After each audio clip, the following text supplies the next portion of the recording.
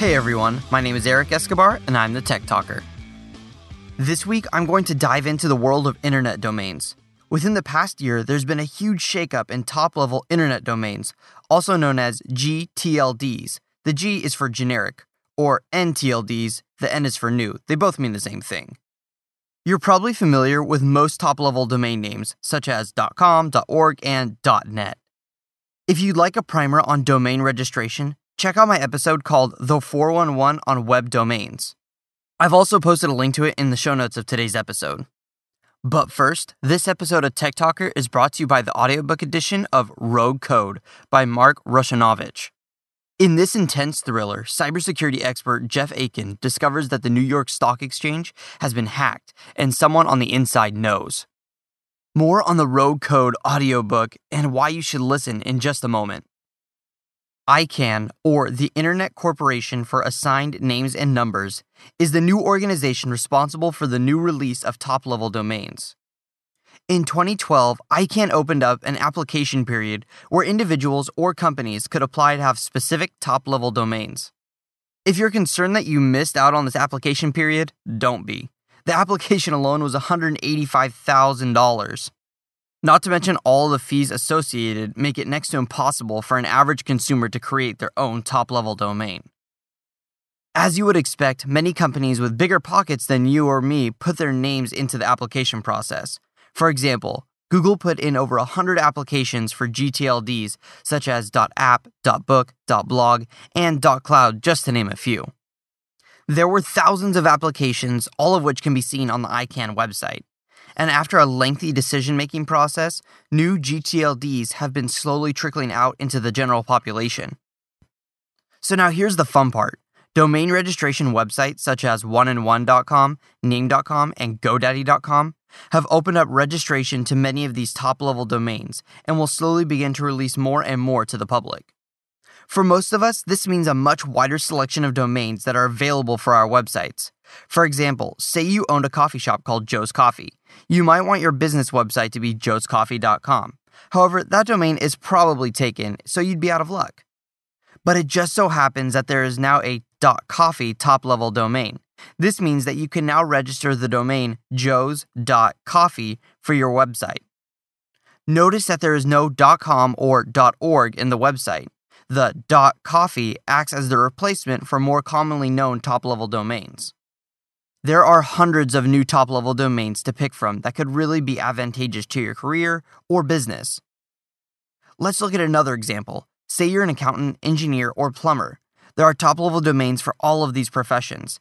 I could register escobar.engineer for a personal website, and if I owned a catering company, I could register escobar.catering for my business site. If you're interested to see a full list of domains that are available now, check out the link that I've posted in the show notes. This list will show you what's going to come out as well as what is already out so that you can plan accordingly. The domain registry site oneandone.com has a great watch feature that will inform you of when the top-level domain of your choice is getting close to being released. So you can be the first to jump on the domain you want. Now that you've looked at the huge list of top-level domains available, you might have a few ideas on ones that you'd like to buy for your site. Your next step would be to do a few simple Google searches to find out when your domain is going to be available. Each top-level domain goes through multiple phases of release. The first phase is known as the trademark holder phase. During this phase, only registered trademark holders can register particular domains. For example, starbucks.coffee or quickanddirty.tips could register during the first phase because they have a specific trademark that goes along with the domain. This phase is also sometimes known as the sunrise phase.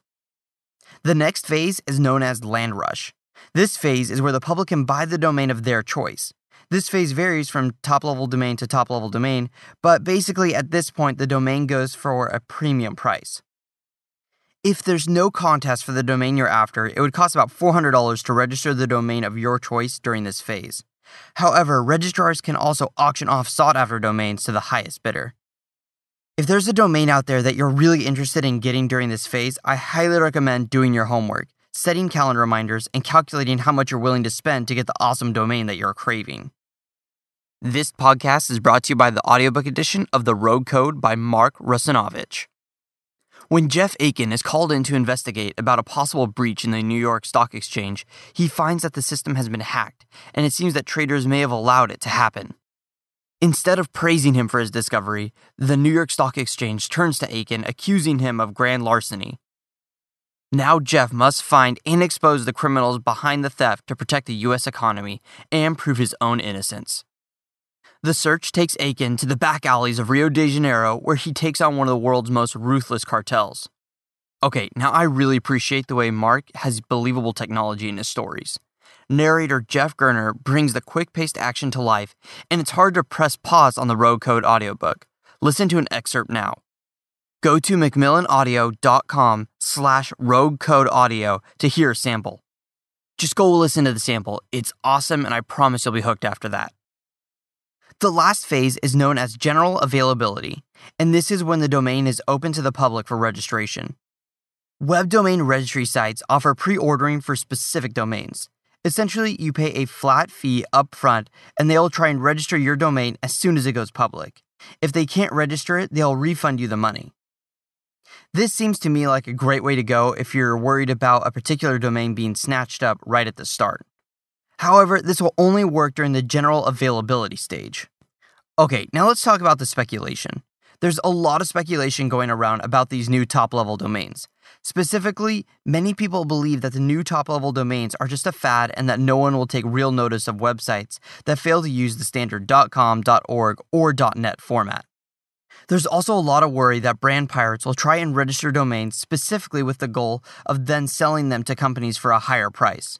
Personally, I agree that these top-level domains will take a while to become widely accepted by the general public. But once they take a foothold in the marketplace, they may be just as well known and accepted as .com. If you're looking for a quick return on your investment, I wouldn't pour a ton of money into the new top-level domains. But I definitely think that the release of new top-level domains could lead to some interesting combinations down the line for those clever enough to think of them. So with that, here are your 3 quick and dirty tips for the new top-level internet domains hitting the market. 1. NTLDs, new, or GTLDs, generic, stand for the new top-level domains hitting the internet that can be used just like .com or .net. 2. Domains are first open to registration for trademark holders, then they are available for a premium price during the land rush phase, and then they are made available to the general public. 3. If you're looking for a specific domain, check out the full list of options that I've posted as a link to the show notes of this episode. Well, that's it for today. Be sure to check out all of my early episodes at quickanddirtytips.com/techtalker. And if you have any further questions about this podcast or want to make a suggestion for a future episode, post them on the Tech Talker Facebook page. And until next time, I'm the Tech Talker, keeping technology simple.